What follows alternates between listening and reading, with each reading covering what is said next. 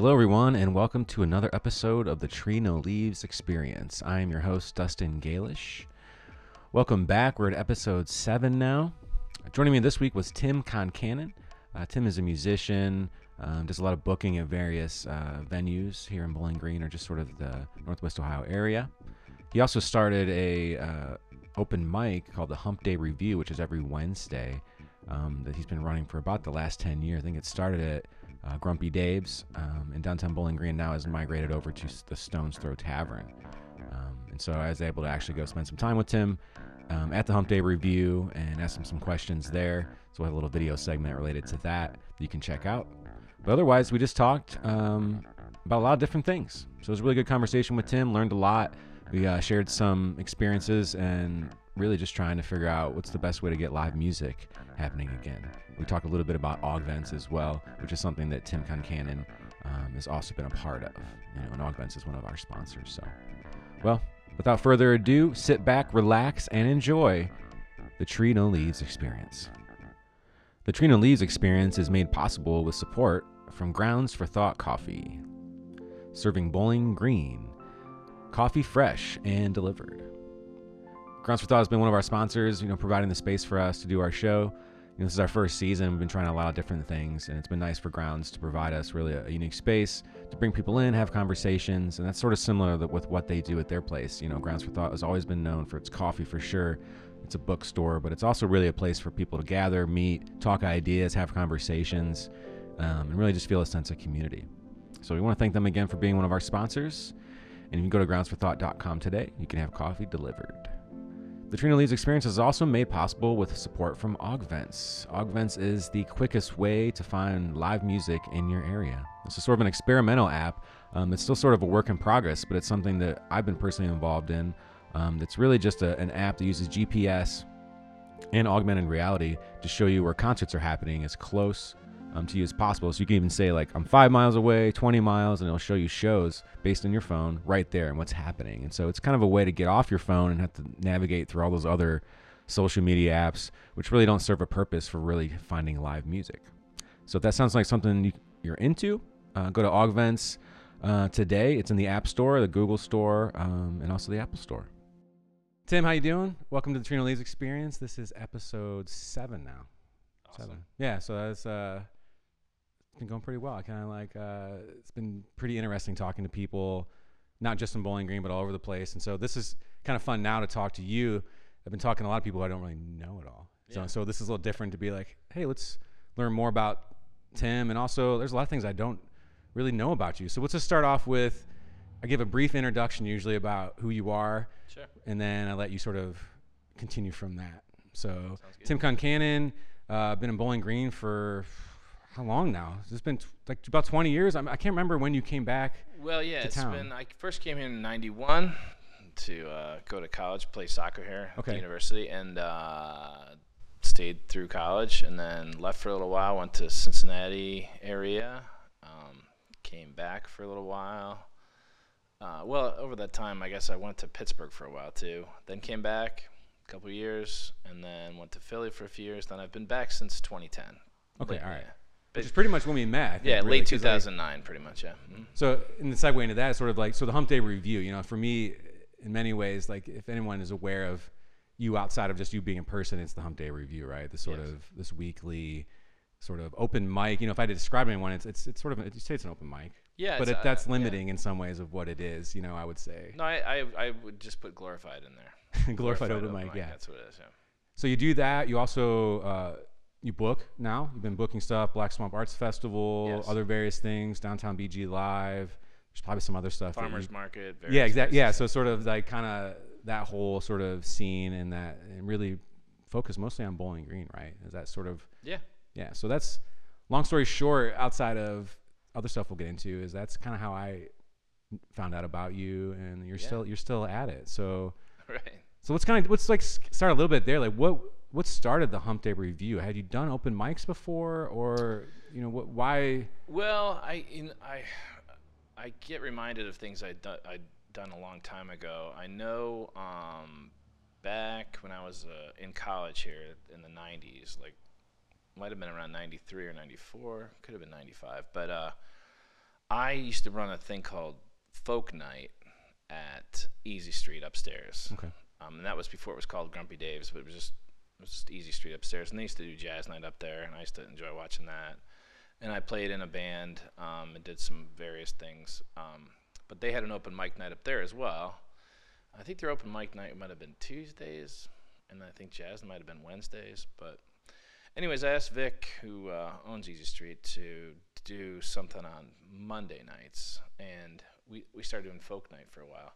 I recently talked to a friend of mine. He thought it was called poetry night, but that's a little different vibe. Yeah, but I would still have poets and stuff like that, and because that is one thing about the show. It's traditionally is sort of singer songwriter, but yeah, there's some other comedians. things. I know that can be part of it, or just sort of anything. I know. Yeah, when I came back to Bowling Green in late 2009, this was early 2010. I started talking to Vic and Dave, Grumpy Dave Harper, who was running the place at the time. It was then called Grumpy Dave's above Easy Street, and I just said, hey man, I'm looking to do something that would be fun on a regular weekly basis to perform, and they said Wednesdays would work, so I just thought that's the Hump Day, and I'll do something there. But yeah, I really just wanted it to be a place where people can express themselves. Typically, music's the easiest way for people to do that, or most common. Mm-hmm. But over the years, we've had different characters that have done things at the Hump Day Revue. They've done. We've had someone who used to do something called Master Sock Theater, so she'd have sock puppets up, and then she'd have the sock puppets reenact like things from a current movie or something, scenes. We had, of course, Tim South of the Border weather reporter, kind of started at that point. He would he still does that on our online show, where he picks some place around the world and gives you the weather from there, but then also gives you some of the history of that place, and then things you can do if you ever go on vacation there. It's kind of funny. But yeah, we've had comedians up there. We've had people act out things from plays. Poets, we've had a number of poets. The poet Leah was our poet laureate for a while, but the poet Andrew has also come up and done a lot of things. So we try to keep it open and just let people do their thing, you know. So what gets you there every week? You know, I mean, that's sort of like part of the reason why I started this show is wanting to talk to people who have done things that have sort of withstood change and the transient nature of this town. You know, you're certainly aware of that. It's like you get talent, you get people, you get creatives, and a lot of times they're here and they're gone. And it's like this cycle that kind of happens over and over, and it's always been hard to sort of know what to make of that, and then seeking out other people who are sort of more based here and are kind of committed to doing something that is like enriching the scene. You know what I mean? And everybody has their own role within that too. And I think for me, it's always, I feel like your role has been sort of that bridge to provide something that's consistent, but also, you know, now moving into the Black Swamp and doing more stuff, that's definitely grown from sort of what was just sort of, you know, Tim on a Wednesday night. Well, the Hump Day certainly came after the Black Swamp. My first affiliation with the Black Swamp Arts Festival. I used to, back in maybe 98 or 99, I had, you know, obviously the Black Swamp Arts Festival wasn't going for a while, but so I'd been familiar with it. But the first time I performed in it was 98 or 99. It was a couple friends of mine. We had a 3-piece band. I was the only one with the last name Concannon, but we called ourselves the Concannons, which is funny. And Kelly Wicks booked us a couple times for the Black Swamp Arts Festival when it was there was a stage over near where Mad Hatter used to be, and it's now, I think, the Amish Deli is kind of over there, but there's a little. Was it in that side alley, kind of? Okay, all right. Yeah, they used to book bands over there. Okay. And I don't know if there was trees at the time there, but anyways, yeah. So we played a couple back-to-back years there, and that was kind of cool. But then, just living in different parts of the country, I would come back every now and then. I'd maybe catch a Black Swamp Arts Festival. But around 2010, 2011, I started getting back into it because I had moved back into town, and at that point, my friend Cole Christensen was kind of running the community stage, so I started helping out with that. And the community stage is kind of just for people who aren't familiar with it, but it's one of we have 3 stages at the Black Black Swamp Arts Festival. One's the main stage. There's the community stage, which is kind of acoustic acts, and there's the family stages, which is a mix of things. But the community stage is pretty laid back, and we used to just kind of run that stage together for 2 days, Saturday and Sunday. That's right. I kind of forget about that. Yeah. That was you guys were already sort of a team there, sort of managing that. I think because we played that, I believe, in 2014 or something like that. Yeah. If I remember.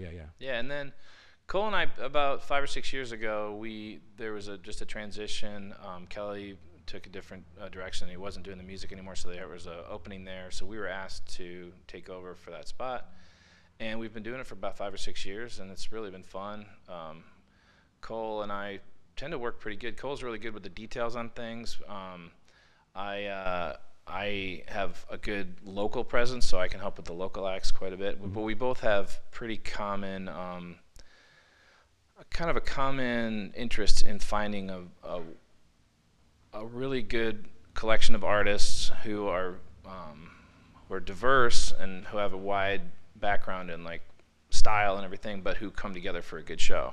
So we work together in a good way to do that, and it's really fun working with Cole. And Cole's, he's a great guy to work with. Yeah. Like, what have you taken from that sort of position as a musician? You know, how's that affected you personally? You know, like talk a little bit about just sort of, obviously you play guitar, you write your own music. You know, like how do you feel like it's given you some insights into how to promote yourself and even just how that world works? You know, I think that's sort of working with bands who are established, and you're booking bands that aren't household names, right, necessarily, but at the same time, these are working musicians who are on the road, who are making it work. You know, and like, is it giving you some insight into that? And like, have you learned from that too, outside of just how to book something? You know, what have you personally taken away from that? Yeah, I do. I think that's a way that helps us be a good festival for these musicians. As a musician myself, Cole's also a musician, so we both have that experience of performing.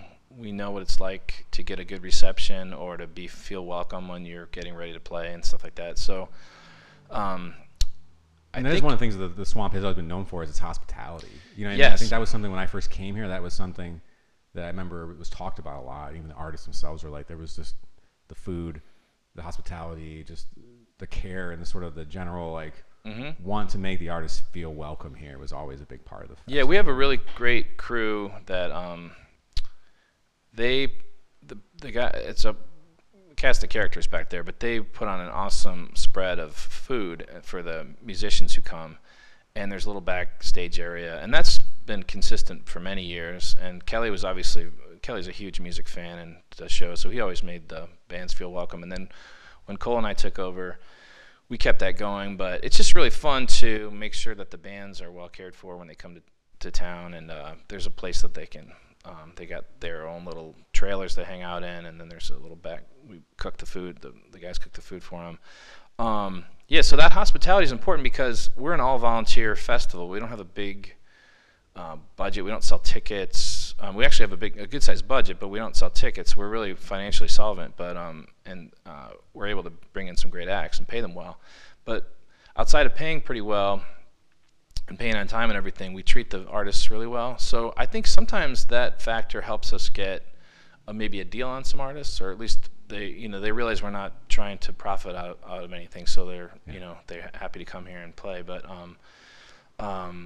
so that's good. I've learned. You asked what I learned about it or how it's made me a better musician. It certainly, when you watch a lot of these acts come, you just pick up little tidbits. And we've had acts from all over the world, the way they interact with the audience, the way they prepare for their sets. I don't think it's anything one thing I point to, but it's just to be around that, you just start to pick up the rhythm of it and see. Being immersed in that culture and that idea, I think it's something I've been trying to understand more as a musician, of trying to get out of sort of the bar mentality, because it's such a limited aspect of what it means to be a musician. Yes. You know what I mean? I think it's sometimes, if I've known for any musicians to sort of stop pursuing their own stuff, it's because they get a little burned out on that and maybe not realize of how many other avenues there are to be a musician. Even sometimes not even playing. This means working with other bands and promoting, building bridges, things like that. And I think, do you feel like the Swamp right now, that the festival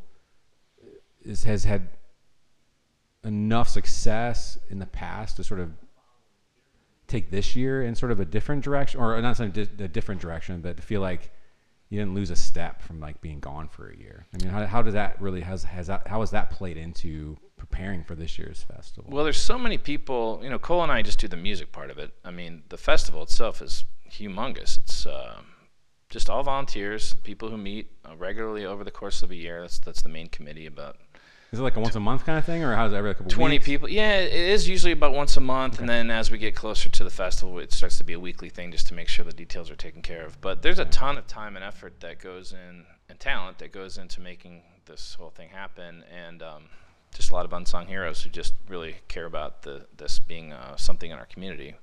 So it's great to work with everyone on a regular basis there. But yeah, I mean, Like, what are the festival itself, I think, has weathered this pandemic pretty well. I mean, there's definitely some bumps in the road that we still don't really know that much about, but I think everyone's, we've done a pretty good job of staying focused on, where our budget is, what kind of things we're able to do or not able to do. We're being mindful of just the current situation, and luckily a lot of festivals got hurt because they're for-profit festivals. They sell tickets. They have all these different variables. The way our festival has always been set up as a nonprofit and a volunteer-based festival, I think positioned it very well. And we're always been conservative, I think, with the way we spend money, and we're pretty smart about it. And then you throw some luck in there too. We usually have a nice weekend. The weather's usually pretty good, and we're able to. People have a good time and the artists enjoy it, and we get a lot of nice press about being a good festival.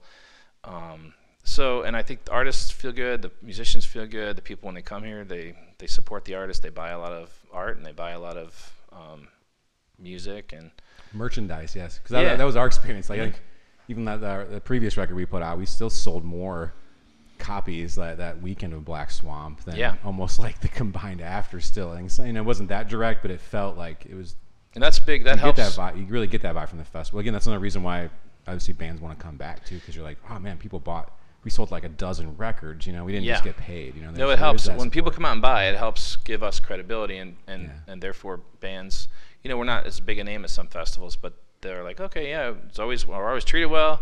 We get paid on time, and the fans buy stuff from us. I mean, what's the downside? We have a good time too, and so that's it's just a really good weekend overall. But I don't think we missed. I mean, I really feel confident that we're gonna have a great festival this year. I don't think we missed too much. I mean, obviously a year, and there was moments where people were wringing hands and trying to figure out how this was all gonna work. But I think we made the right choice not having it last year. Sure. But I think we're ready to get back at it this year, and I think it's gonna be an awesome festival.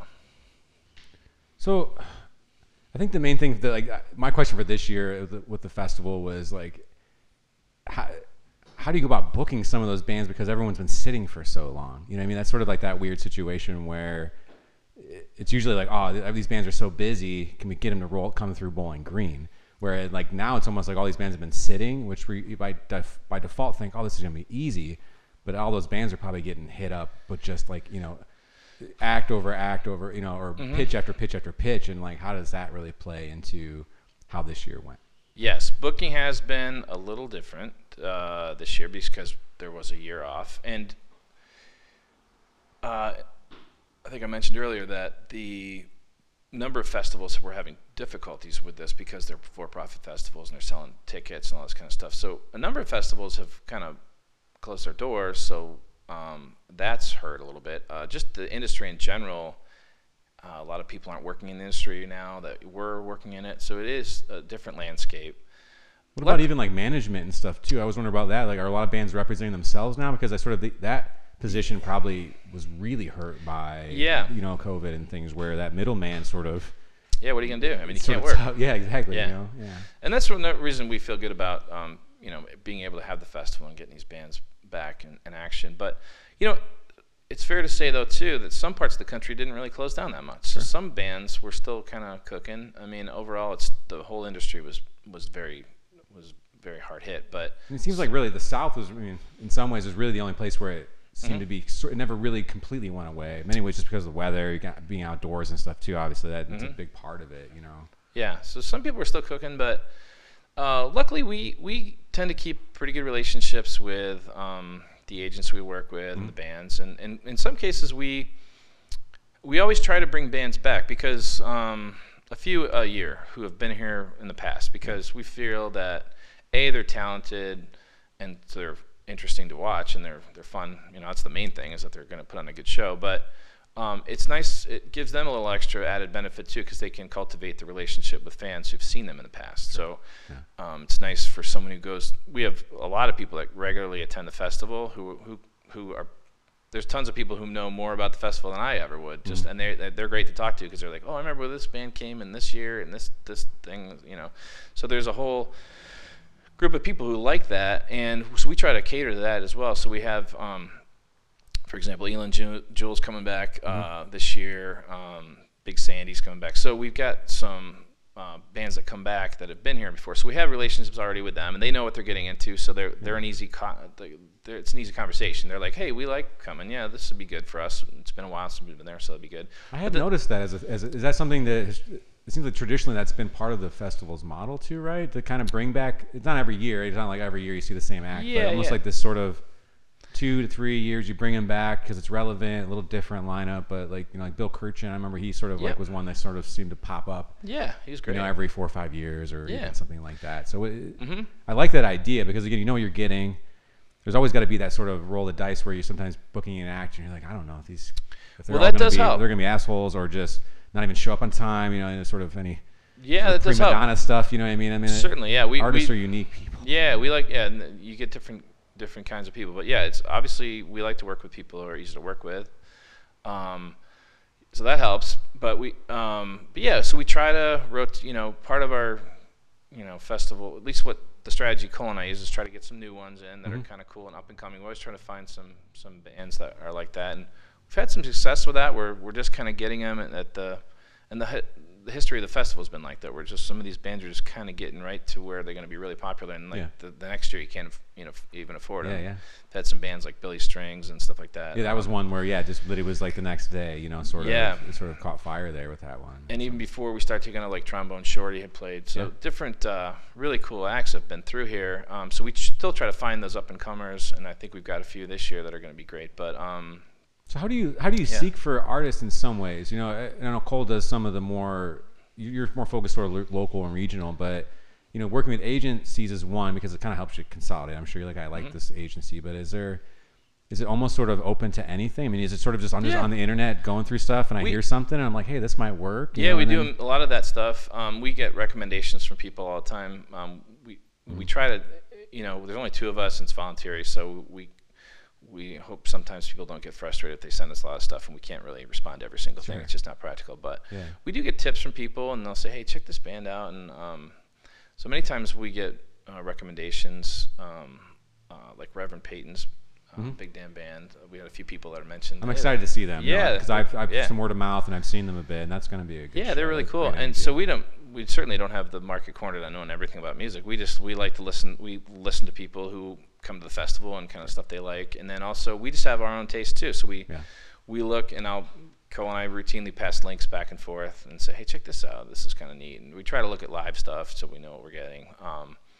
And we try to mix it up, try to get some stuff from around the world. This is a little crazier this year, getting people from out of. There's just restrictions for travel too, right? Yeah, I mean, that's we had a band that we're trying to get that didn't work out just because of just the worldly nature of COVID and travel and things working out. But so we always try to have an international flair. But then it just and then you get lucky with some stuff. Sometimes an agent will be like, hey, that one band you wanted isn't here, but we got this band's kind of cool. You might want to check them out. I think years ago that happened, and one of my favorite bands was a product of that, Antibolus. Oh I can't remember if that was. I think that I can't remember who it was. We brought them in there. But someone couldn't work, and then I remember someone mentioning was like, oh, well, Antibolus would be great. Yeah, and Pepper was like, oh, all right. They're a big band. Yeah, they're like that's an established Afrobeat band that worked with some major artists and stuff too. Oh yeah. I did not see them because we'd made the mistake of booking ourselves at Howard's at the same time. Sure, okay, yeah. I had friends who were like, I love you guys, but I'm going to go watch Antibolus now. Yeah. No, they were great, and they were really nice people. And they had played they played Bonnaroo and stuff. They're big act. So, yeah, we've had it's really cool because you'll have a band that used to open up for what was it? Carl Denson's Tiny Universe opened up for the Rolling Stones. I mean, remember Ben Miller Band was like on the road with ZZ Top, I think, for a while. Yeah. Which was I remember seeing them. I was a big fan of that. That, and I was like, damn, that's a cool. And I'm pretty Reverend Peyton. They were opening up for ZZ Top. That was one of the things they were routing through here. So we kind of were able to work that. That's pretty wild. Yeah, 2 different bands that were opening up for ZZ Top, and sadly, their bass player. Oh, their bass. Away. Yeah, that's we were listening to ZZ Top on the way to Cleveland this week. Yeah, they're great. They're cool. So just stuff like that happens, and you just kind of roll with it. And at the end of the day, we're just trying to have a good show that people can enjoy themselves. And do you feel free of some of the? I always wonder what it's like to book something that doesn't have ticket sales, right? Do you feel like that helps alleviate some of the anxieties or pressures of what your position is in some ways too, because it isn't. In some ways, if you're like the ticket sales, you have to think about how many people will this artist bring. Yeah. You don't have to think of that really, right? Like, this artist is going to bring 5,000 people or something like that. Is that really a thought, or you just understand that this built-in audience of the festival is going to provide enough in itself? We do some analysis like that. We look at ticket sales, like what would this have brought if we sold tickets. Cool. We look at what the artist is selling for at similar sized venues sometimes, just to kind of get an idea of it's just curious stuff we do, but. It is a blessing not to have to worry about ticket sales, and that's what's so amazing about the Black Swamp Arts Festival and so unique about it. That's not the case at most places. And I think sometimes it can play against us, because I think some people still think, who don't live around here, who might want to travel here, and we got to do a better job of maybe getting the word out about this. They think there's a ticket involved in these shows, and they're kind of blown away. I remember when Pokey Lafarge was here a few years back. Pretty cool act, and big, Rolling Stone kind of act you'd read about, and totally talented. But people were calling to find out what the tickets cost. We're like, there's no cost. It's just you come. So, I mean, theoretically, it could be crazy if you get the wrong band. If you hire the Rolling Stones or something, and then you get crushed. But you could almost create like the traffic. All of a sudden, it's like that festival they threw outside of town years ago. I'm not sure you heard about that story, but I'm sure that But it's like, wait, we can't actually handle that many people here if someone's playing. But I think so I think on some level it's good that we have a kind of a steady crowd that always comes, and you don't want to wish for things you don't know what you're talking about. But no, we've always, so it's kind of neat, and it's I think it takes a little, maybe the artist maybe they don't know even that the tickets are not being sold, but they always have a good time. I mean, certainly if you're getting guaranteed money in a sense too. As an artist, I can also say that's such a relief, because I think when you get guaranteed money, it helps you feel more comfortable in just doing what you want. Yeah. It's not sort of like you're performing to sell tickets. I don't know. It's a little different vibe. Yeah. I always wondered. I've always been. I never knew how that worked with major artists too. Like say, oh, we're booking the Gund Arena. That doesn't exist anymore. But you know what I mean? But like this major band, like, are you still getting a cut of just those sales, or is like the venue itself saying, hey, we're gonna like pay you this? It's usually a mix. Some of that, right? Yeah. So I even heard there were bands that like were getting cuts of parking. It was like, I heard a great story about the Toledo Sports Arena. I think it was like, it might have been Yes or some strange band that like used to play the Toledo Sports Arena in the 70s, and they found out how they made money was getting a cut of the parking. Yeah. And they we're super rich now. Yeah. That's a lot of money, parking, man. They're like, just give us like $2 off every parking. And like, if we can do that, we're cool. And I thought that was like a pretty funny it is fun. No, but being resourceful about it's business, and and if they're coming to see you, figure that out. Yeah, so those are a little different, and they have different kinds of agreements they make. But for us, we just say, hey, we're going to guarantee you, we're going to take care of you, treat you with hospitality. It's going to be, we're going to put you on stage when we say we're going to put you on stage, and most likely people will buy a lot of your merchandise, and that's true. We do, and that's what's great about Bowling Green, people coming out and supporting the bands like that. So enough talking about the Black Swan Festival, right? I kind of want to talk a little more just about you as a musician, right? This is kind of the area that I don't really know much about you really, other than, I know you play guitar. Right. I've always loved your voice. Nice. We always say it's like it would go well on bread. So it's so buttery. I like bread. It's so buttery. Yeah. You know what I mean? That's how we always say it. Yeah, it's like butter, So I'd like to know a little more, like, how did you get started playing music? How long you been at this? And sort of, is there any other music? I mean, you play guitar and bass, but I assume you probably play some keyboards or something too. Who knows? But like, what kind of got you into this whole thing? Like, how did you get from Timmy Steve the guitar to booking the Black Swamp Arts Festival? There's a lot in between there. Yeah, for sure. As a kid, I would just sing a lot. I love singing. Just really fun for me to do. Did you do any choir or things like that growing up?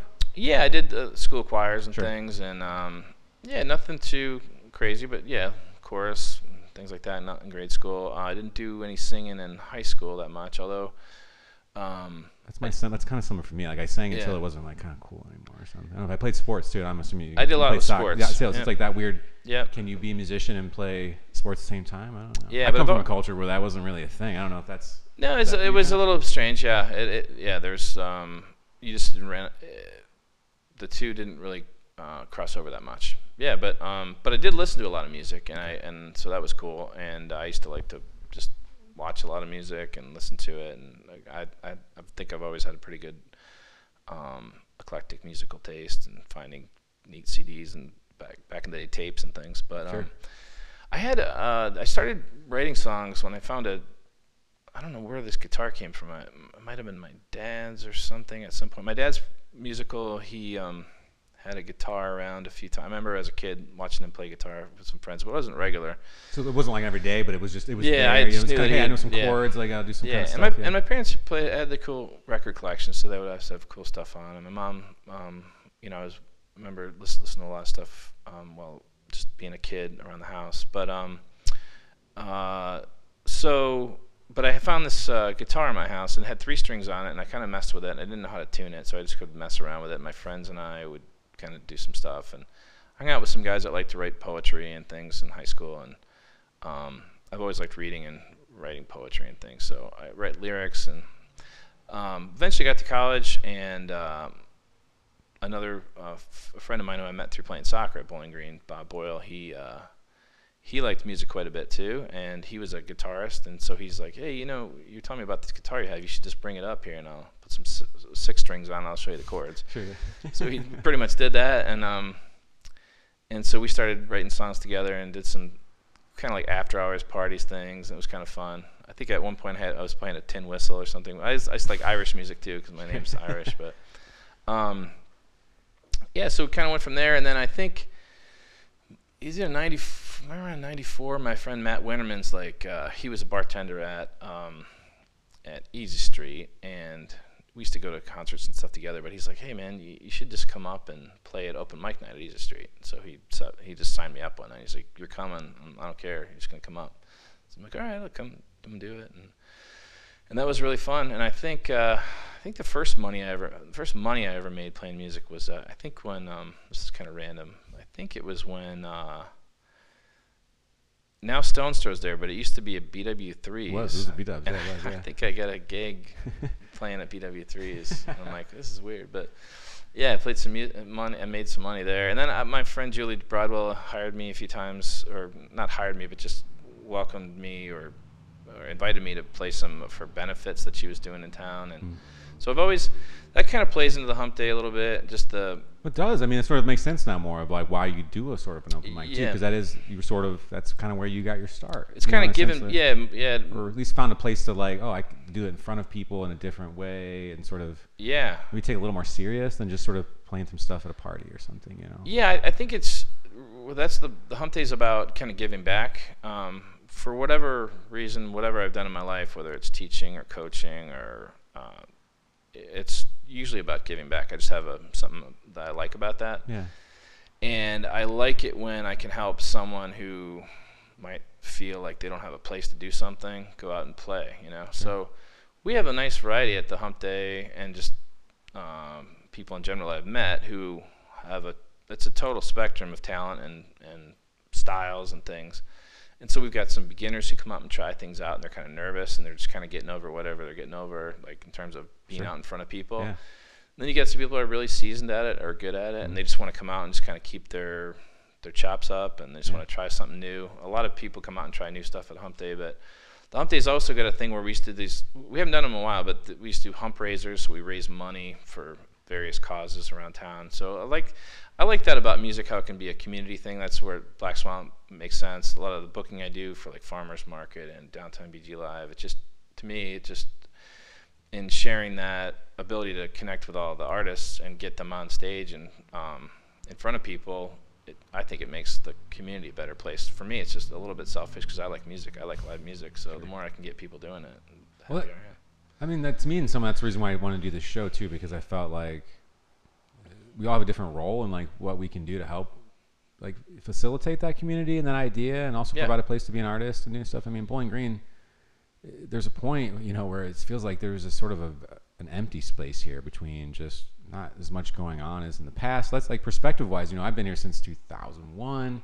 Didn't even start getting the music until 2005 probably. So where do you see the like Bowling Green at now relative to the past of like, where is the scene? Like, it almost feels like right now there's like not even that many artists, it's sort of like who's left.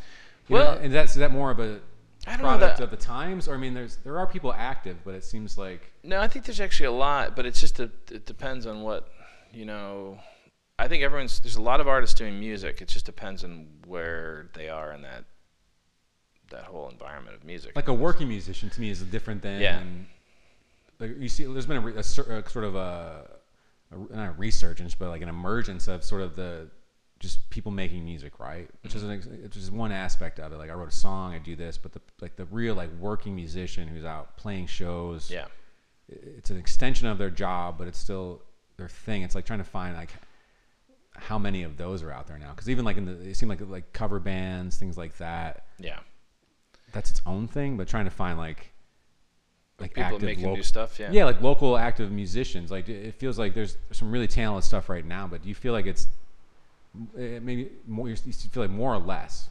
Because I feel like it's the idea of like, it used to be you go downtown, there might be like 4 bands playing a night or something. Is that am I off on there? Or am I just sort of giving some nostalgic time to like the mid 90s? When mid 90s there was a lot of bands playing, and there was a lot in town actually still playing and coming up with cool stuff. Like Nate and Wally's would have something, Howard's would have something, Easy Street would have something. Yeah, there's probably another spot. It just seems like there was.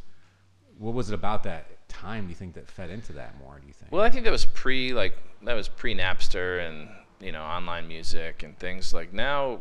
Or pre-Netflix too, in the sense of like, it's still tough to get people to come out because they just got distractions. It's tough to be like, hey, come watch me perform, or you can watch any movie you've ever wanted to watch ever right now. Yeah, and that's tricky. That's sort of tough sometimes.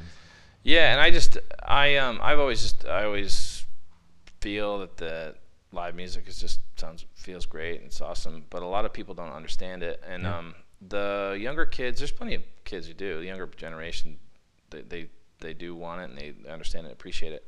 Some of it just they need to be exposed to it. That's the thing. You need people who are in those generational positions to kind of be that bridge, to not expect younger generations to just know that or something. So that's tricky sometimes. Like I like that we're doing the Downtown BG Live. I like the farmers market. I just like when there's a mass amount of people that normally don't go out to clubs or get their music that way, to realize that there's stuff going on in Bowling Green that's kind of cool. And like Downtown BG Live, I remember a couple of weeks ago, Drew Joseph had just kind of put a collection of friends together, and they were coming up with some organic jam stuff on the stage, and they're clearly just improvising. And I was just thinking to myself, this is quality stuff that I would see. I would be cool to see this in any city in America or in the world for that matter. If I'm just walking around and I just stumble on a parking lot with a bunch of people in it creating music, with even the sparse crowd just kind of watching, I would have put what he was doing up against anything I've seen around. I've traveled pretty extensively around the country and stuff, and even in different parts of the world, but I would put that up against anything I've seen. It was cool. And a lot of people in Bowling Green don't realize we have that right here. We have a lot of really good musicians and artists, but a lot of times we end up playing late at night and they don't see us. They're not able to come out. A lot of people, even at the Hump Day, I mean, one of the reasons I have the Hump Day is to keep my chops good. And a lot of people, they come to the Hump Day, they don't even know I usually open the show. I play a few songs at the start. Sure. And a lot of them are blown away. They're like, they'll see me, they come to the Hump Day Revue for years, but they come maybe later in the night and they don't even realize I play music. So it's really funny. Like, I don't know you played music. I'm like, yeah, I mean, I at the Hump Day, I'm trying to encourage other people to do it. So you don't see me doing it that much. But it's funny that just to give a lot of people the ability to see that there's people being creative with music, and to know that there's, they're right here in your backyard. It's kind of cool. It's hard because I think that's been a frustration for us as a band. I think is over the last 3 to 4 years, it was really hard to ever see us play before 10 o'clock, right? And in our retrospect, because I can even test it, like, hey, Tim, we're playing tonight. And you're like, you know what I mean? Like, oh, if we're going on at 12, I'm like, I ain't going to send that text. Like, no way, you know what I mean? I wouldn't be up that late. I mean, I'm kind of crazy. I would come out sometimes for that, but some people can't, and they're just asleep or whatever. So trying to change that, I think, is still a big part of it's not so much that people don't want to experience live music.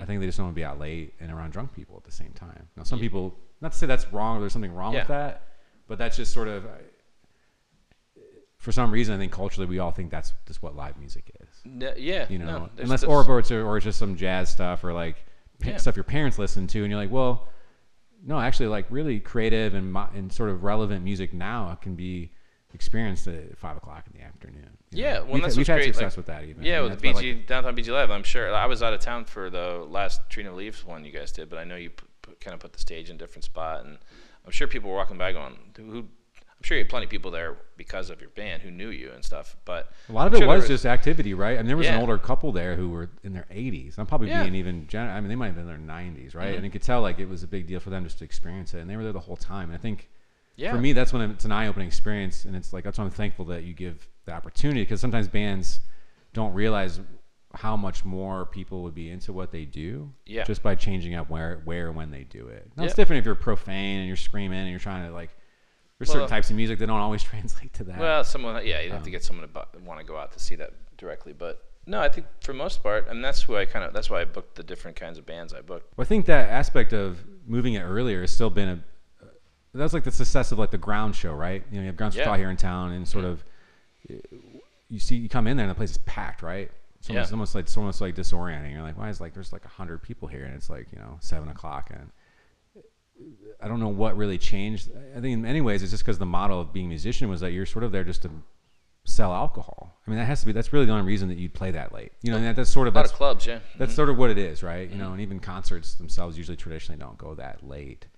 But I think in some ways that's what was tough for me and almost like stopped me from performing was like, I can't do this anymore. Like being out, it's a lot of work. Coming home at 4 a.m. and you're like, half the time there's like no one there, and plus you got to show up early.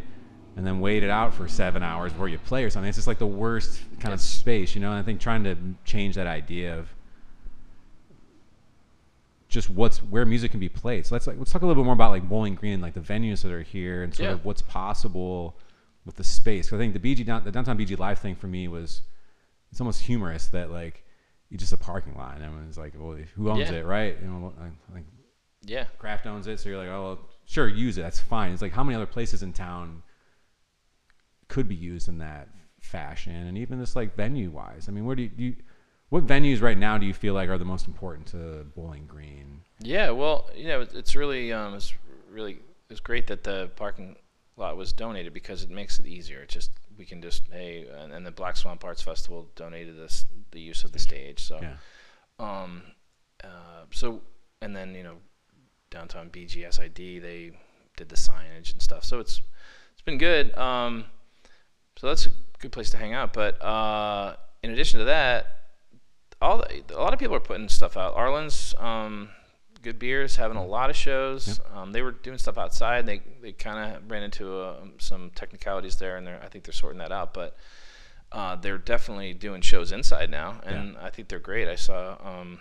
We have a couple shows there, I think, in the fall, and so it's a great space. Again, it's like that's what it gets me excited about this town, because I think that's maybe what could save this town music-wise. It's just not thinking outside of the box of where. No, Arlen's is great. It can be. Yeah, it can be there.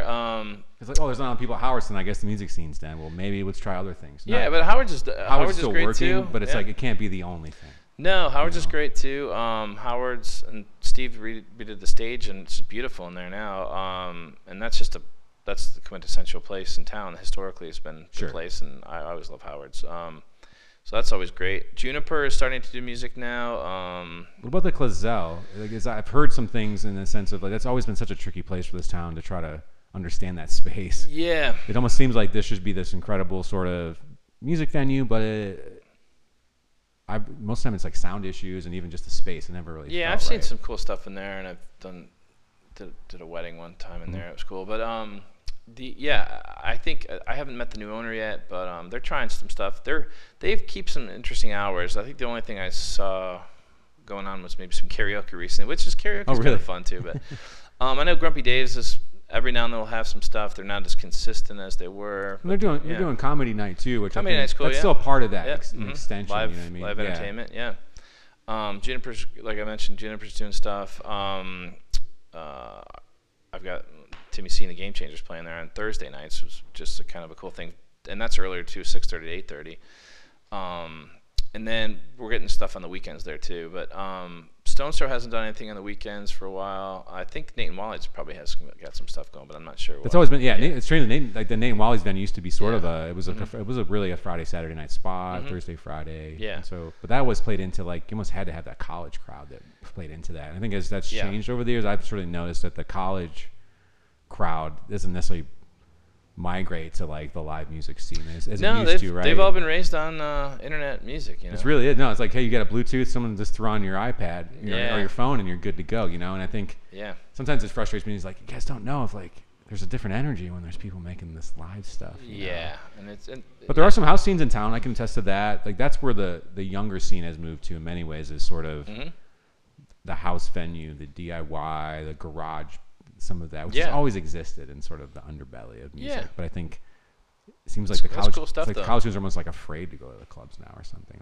Well, they can't all get it. They can't always get into them, I mean, that's one great thing about Howard's is I think when Steve renovated that place, it changed that perception of what that spot was. I think that idea of that grimy kind of hole in the wall thing is it's not. Yeah. Not a lot of us have sort of a great memory of that. That sounds great. Let me do that tonight. It's I just want to have a place where I can go to the bathroom and not be terrified, But I think Howard's has really made itself more to be that space where other music can play there too. And so even outside of traditional songwriters or rock bands, so. Yeah. What about anything possible in this area relative to big band stuff and things like that, larger scale? I mean, there's the concert in the park, sort of in the city park. There's not really a space for that I'm aware of, sort of outside the university maybe. Yeah, the city park did a pretty cool thing with that new renovation. They redid the Girl Scout shelter, I think it was, or I don't know. They put a big building over there. I forget what it's called, but Joe Baker Band was over there, and they were supposed to play outside for one of their Sunday shows, but it was going to rain, so they put them inside. It's kind of a neat little auditorium space that you can actually have. Is that the new building? It's the new building. Yeah. So I didn't realize it was so. It's there's a stage in there, and it's pretty cool. Okay, it's a big area. Yeah, so that's kind of neat. But yeah, and there's outside of BG, there's little venues. It seems like every brewery's got something going on or something, things like that. But I mean, I think there's definitely a lot of music that you just got to look around for it a little bit, and sometimes it's hard to find it, but it's out there. Yeah, I think the biggest thing for this town is always it does need certain individuals who have to kind of do some of the work to bring music here and facilitate it. Right? It can't just happen naturally, right? I think it's sort of so. People like yourself. I kind of throw myself in there too. Kelly Wicks in the past, in some ways. Oh yeah, Kelly's big time. There's always there is something about needing a coalition of people who are booking and bringing artists here to kind of help Bowling Green get on the map again. Because I think it is a music town. I think. Yeah, and as you know, I've been working with some friends on this Augvents. You've been involved in it as well. And the Augvents idea is it's a technology that's helping to book music and then also make people aware of smaller venues, because it's the area that a lot of people don't know about, that when there's music going on. I mean, to me, that's why Augvents made sense. It's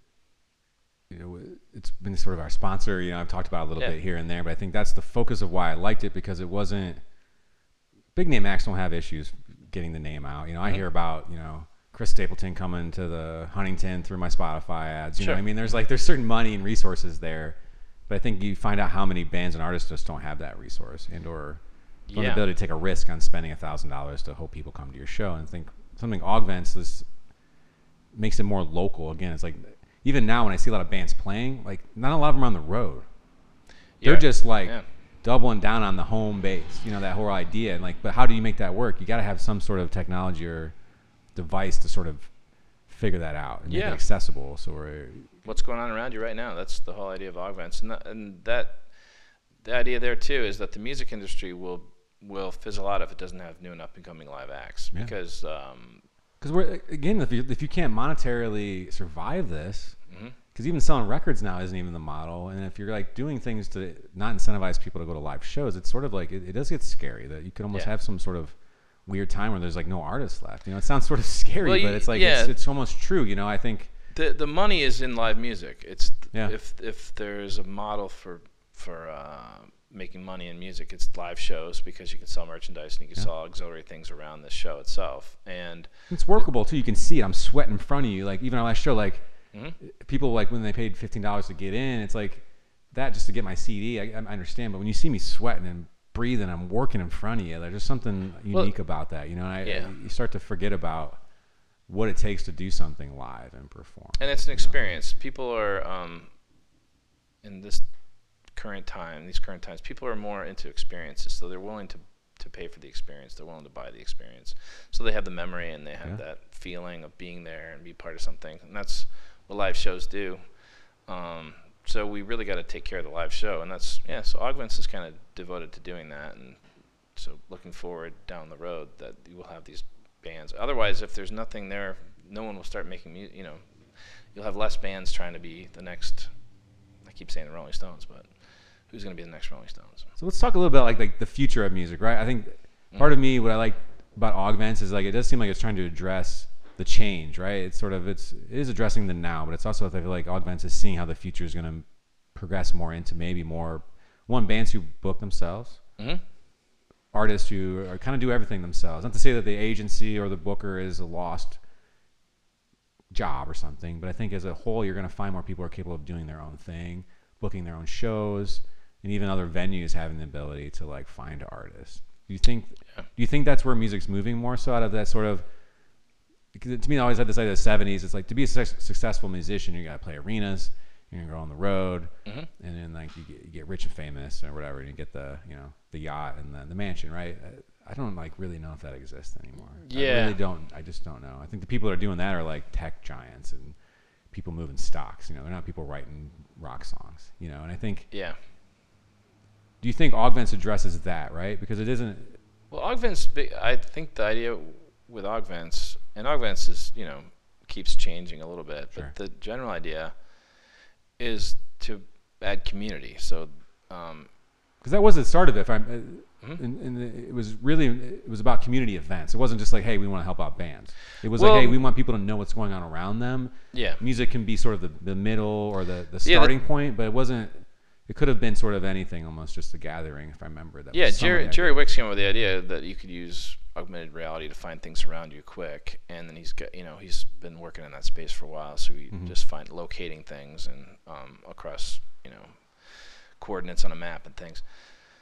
So that's the cool technology he's got that he created. And then he asked me to work with him a little bit, and I just, in looking into Y Combinator and some other stuff, figured that to make the business plan, we'd have to start with something we know about and just kind of have a niche area we're working and solve a business problem. So I had thought about, music and community and things like that. One of the things that is important when you're, at least what we read about, is doing a startup is think about changing the world in a positive way. Don't think about making money or anything, because that's really not.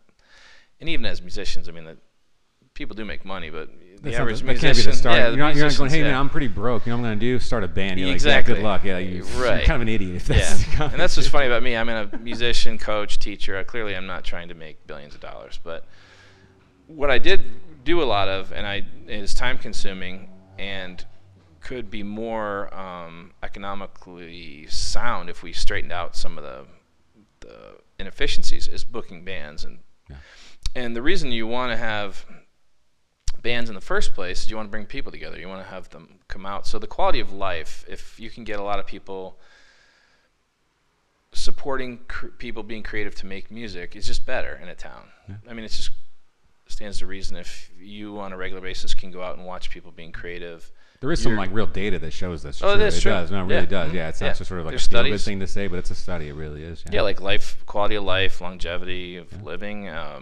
You definitely have a better existence if you've got communities where you can go out on a regular basis and see bands and then interact with people. We're social beings. It's like Ann Arbor is like, I know right now, I think is considered to be the highest quality of life in the country. And I think if you think about that from an outsider, that would be strange. You wouldn't think that way. Like the weather's not really great. It's not necessarily some utopian economy there or something. It's expensive to live there. I know, but that's probably just because people want to live there. And I think it's related to that quality of life thing, that people are even willing to pay more to live because they understand. Yeah. That the fact that I can walk down the street and have all these options to like see a book, get a cup of coffee, see a show, see some art. It enriches your life, and especially when it's like in the same neighborhood. You don't have to travel to the cities to get that feeling. Yeah. So and Augvents that's designed to just help you kind of create that in your own little place. So that's why Augvents is kind of focused on the smaller venues, just to. Hey, let's get some creative people in here that are making music. Mm-hmm. Let's get some people in here to support them, and in the process, we could probably make some money, and help the establishment make money. That's the thing too, because if you don't help the local venues make money, they'll go away, and they'll disappear, and you'll have more of a corporate scene going on. I remember some of the research we did was in looking at it. I think it was in London. Some of the local pubs were getting squeezed out by higher cost of living and the gentrification of neighborhoods, so they were having trouble staying afloat. This kind of stuff is designed so if you have a small venue owner and you want to have music, the idea is that you don't have to spend so much time trying to get that music together, trying to deal with, and the same thing with artists. If they're trying to spend their time on writing new music and being creative, they don't want to spend a lion's share of their day looking for gigs and trying to promote themselves that way. So the Augvents technology is designed to make it real easy for a venue and a band to get together and book an act quickly, and then to promote it to a lot of people who want to see music quickly. Yeah. And that's really the general gist of it. I mean, I see the merit in that, because I can attest personally, like, there's far too many days where I have spent more time doing those things than just sitting at the piano and playing, right? Yeah. That's so common, right? And I'm sure I'm not the only one, and understand, not that there's a balance there, but to have certain technologies that can at least eliminate some of that, just in theory, wasted time, right? Or just because you're just digging through the vast wasteland, or of just. I don't know, maybe not a total waste of time because you're getting somewhere, but it's not a total waste, but there are not time well spent. It's like the incremental stuff that, like, just circling through things and just like, where can I find this email? Like I can test it, like just digging through websites to find an email that would get me close enough to someone to book there, right? Whereas opposed to having something that's just like, this is a venue, this is exactly who you contact to book shows there. Yeah, and with Augvents, we're still in developing the whole thing. Right now we've got the part where we can show an event, but the idea is that the venue owner or the venue manager, she or he they can look on Augvents and go through a whole variety of bands, look at them real easily, and send out invitations or whatever. And the bands can be found that way too, easily, and they can interact with the venues. In some ways, that's how that works with the Swamp too, right? Instead of, like, you guys have a relative budget to work with, and so you probably have to look within sort of some constraints to say, well, we need an artist for this amount. Our headliner is going to cost us this sort of. It can vary, but you always have to sort of. I feel like you're just going from nothing. It almost be so hard to figure that out. Where at least you have some. Like, here's a tier, like tiers almost, and I think that would make more sense too within the Augments of tiers, right? Yeah. I know I got $100 a night. That's all I can pay. Yeah. Here are the artists that would work. Usually, traditionally, probably solo act, maybe something, or like. Or just up and coming. I got 400 a night because we have a built-in audience. Well, what does that give me? Here are the artists that can fit into that realm. I think. Yeah. Or I have nothing going on tonight. I didn't have anything booked, so 100 is better than sitting at home looking at TV. Or if it's even a band who's coming through who just has an off night, and they say, hey, we could swing by and just play this coffee house for $100. We got fed, and we're moving in the right direction. You know what I mean? We're not going south. We're going west because that's where our next gig is too. Yeah. I know Grounds for Thought in some ways built that model of trying to get artists coming through during the week in between, because Bowling Green really is that sweet spot between Cleveland and Chicago and Detroit and all it's routing. It is strategy with routing, and that's always been sort of like the hidden possibilities of this area that people don't think about as much, is that we are in this hub of accesses to like almost every major city with like almost like a 4-hour radius. It's actually substantial. Yeah, and the other thing too with Augvents too, down the road, once we get people using it, is that people will. In my opinion, I think I could get 20 people together who live in town and would want to put up some money to have a really good band in town. They just don't know how to go about it. Yeah. So if I said, well, this band, if we can connect on Augvents and this band's willing to come here for this amount of money, can I get 20 Augvents people to pledge this amount of money to guarantee the pre-ticket sales that wherever venue is going to be at, they're going to come? And that kind of stuff, that takes a lot of pressure. You were talking about that earlier about selling tickets.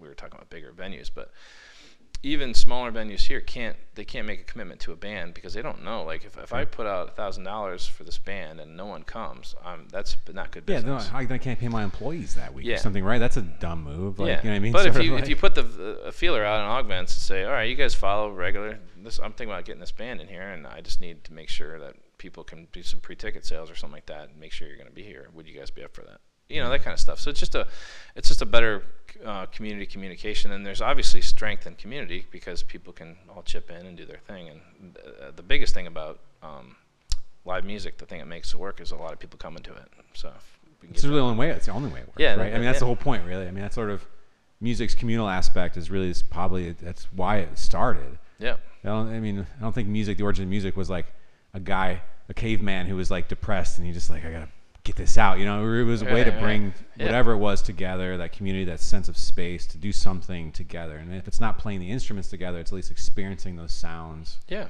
And then sharing stories and culture. As a musician, and we started Tree No Leaves, it's almost 12 years now, right? And I think initially when I started this band, it was really just at the time it was my wife and I just doing sort of ambient looping, super self-indulgent, no consideration to like sharing this with people or like performing it. Really, it was just sort of this very personal thing. And I think I loved that about music for a while, but it became this sort of lonely place. Actually, when when we performed, it was never about connecting to the audience. It was just like, we did this thing, we're going to do it in front of you, and then that was kind of it. And I there's parts of me that appreciate that and sort of understand that aspect of music and art. But I think what I've understood, my progression now, what we do musically, is understanding that relationship between building community with what you're doing. And that it can't just be this one sort of self-indulgent thing that I just do this and you're going to like it or not, and I'm good to go. Like I just personally didn't move in that direction. I think what I want to kind of ask you is, do you think that connection as an art, what's more important, like the song or the ability to connect that song to an audience or a member? I think this is like something, this is kind of a deep question. It's sort of like, and even understanding like who to book or who to bring in is because I've booked some bands sometimes where like the music's great, but the live thing didn't really correlate. But then you have other bands who are like, you listen to the record and you're like, this is terrible. But then you see them play and you're like, God, that was really good. Like they had an experience, you know what I mean? And so yeah, I think when I try to look at the future of music and like,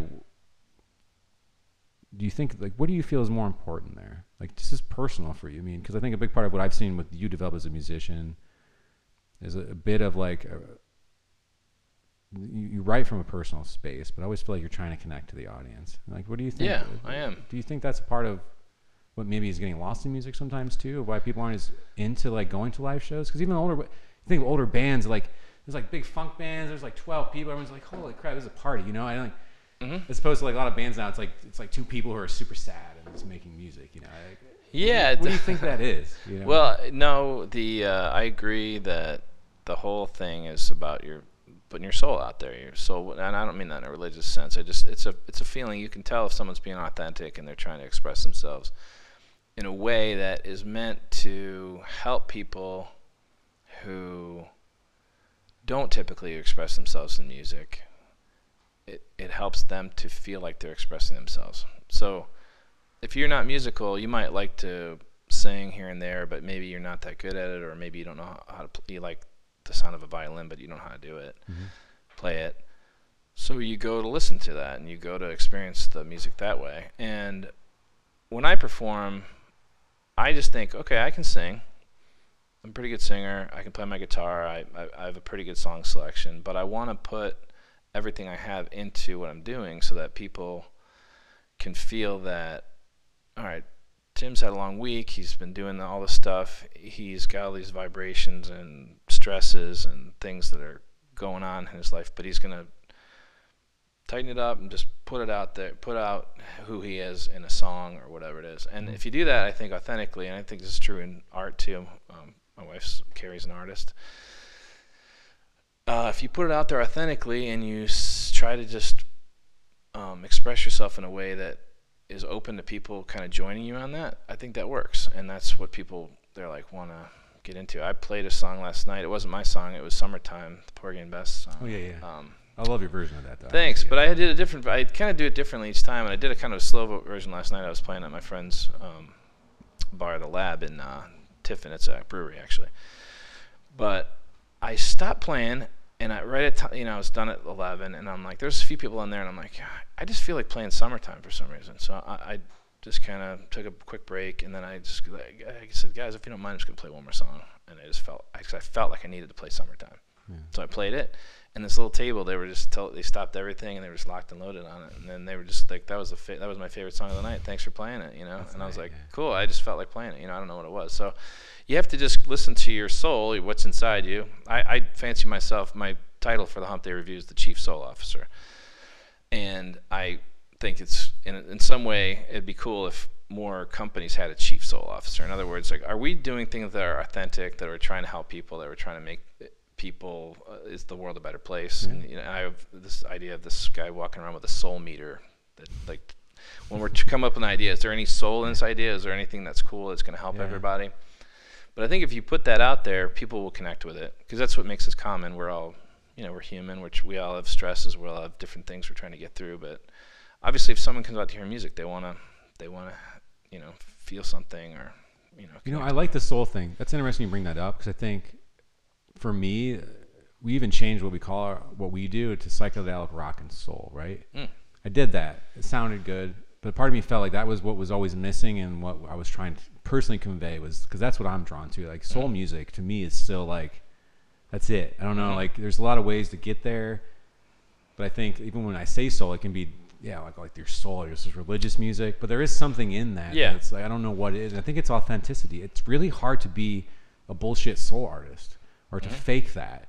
You know what I mean? Like, I don't think James Brown was faking it. You know what I mean? Like, that guy was that's just who he was. And I think there's something that he created there, an authenticity that I'm still drawn to in music. Your soul is like your identity. As long as you're connecting, like, concentrating so much into who you are and sharing it, then that's soul music, right? It doesn't. It can be. I mean, when I listen to Loretta Lynn, I think Loretta Lynn's got soul. It doesn't have to be like to me, country genre. Exactly. It's just what's coming out of the music. If I hear great classical music performance, I'm like, there's soul. That was soulful. Yeah. Because the label sometimes soul is like, oh, you're doing like vocal run.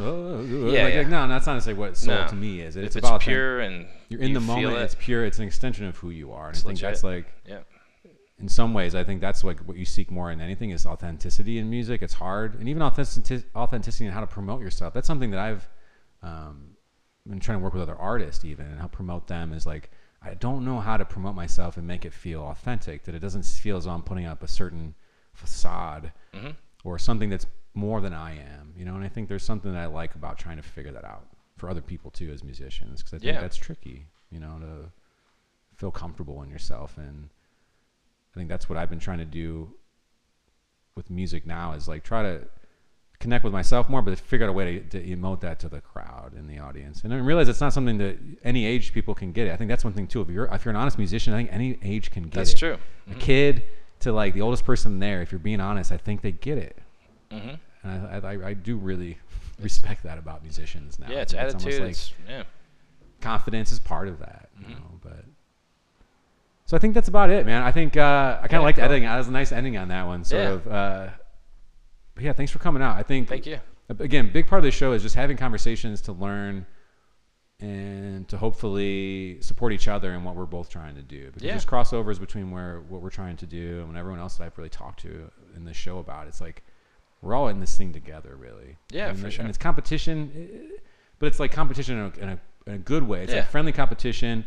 And I always tell people, like, take that competition and turn it inward. I think that's like, there's some Bruce Lee quote or something that's about like, be competitive, but do it against yourself, not others. Because if you're competitive against others, you're going to find ways to try to bring them down or sabotage them or kick them in the knee. You know what I mean? But like, take that spirit of competition and like turn it inward. And we hold ourselves accountable and try to move in the right direction together. Yeah, I'm with you. So, so anything else that you got going on right now that sort of people should know about, or anything about the Black Swamp that I think would be interesting, or? No, I think just get out and support local music. That's it. You'll be surprised in a positive way, more likely than not. And there's tons of it around, and it's not late at night anymore, and usually there's no cover charge. So, like I said, Arlen's got it, Juniper, Howard's, they're all over. It's all over the place. We're ready. We're ready. I think you're right too. No, it's like we have so many shows lined up. It's sort of like it's overwhelming, but it's like such a good thing to feel like like, oh, I got a lot of work to do to get ready for this, Yeah. as opposed to like sitting around waiting for it. So For sure. all right, so that's it. Episode 7 of the Trina Leaves Experience. Thank you, Andrew, for capturing our voices. Thank you, Tim, again. Thank you. And we'll be back next week or next sort of weeks with another episode. Thank you so much.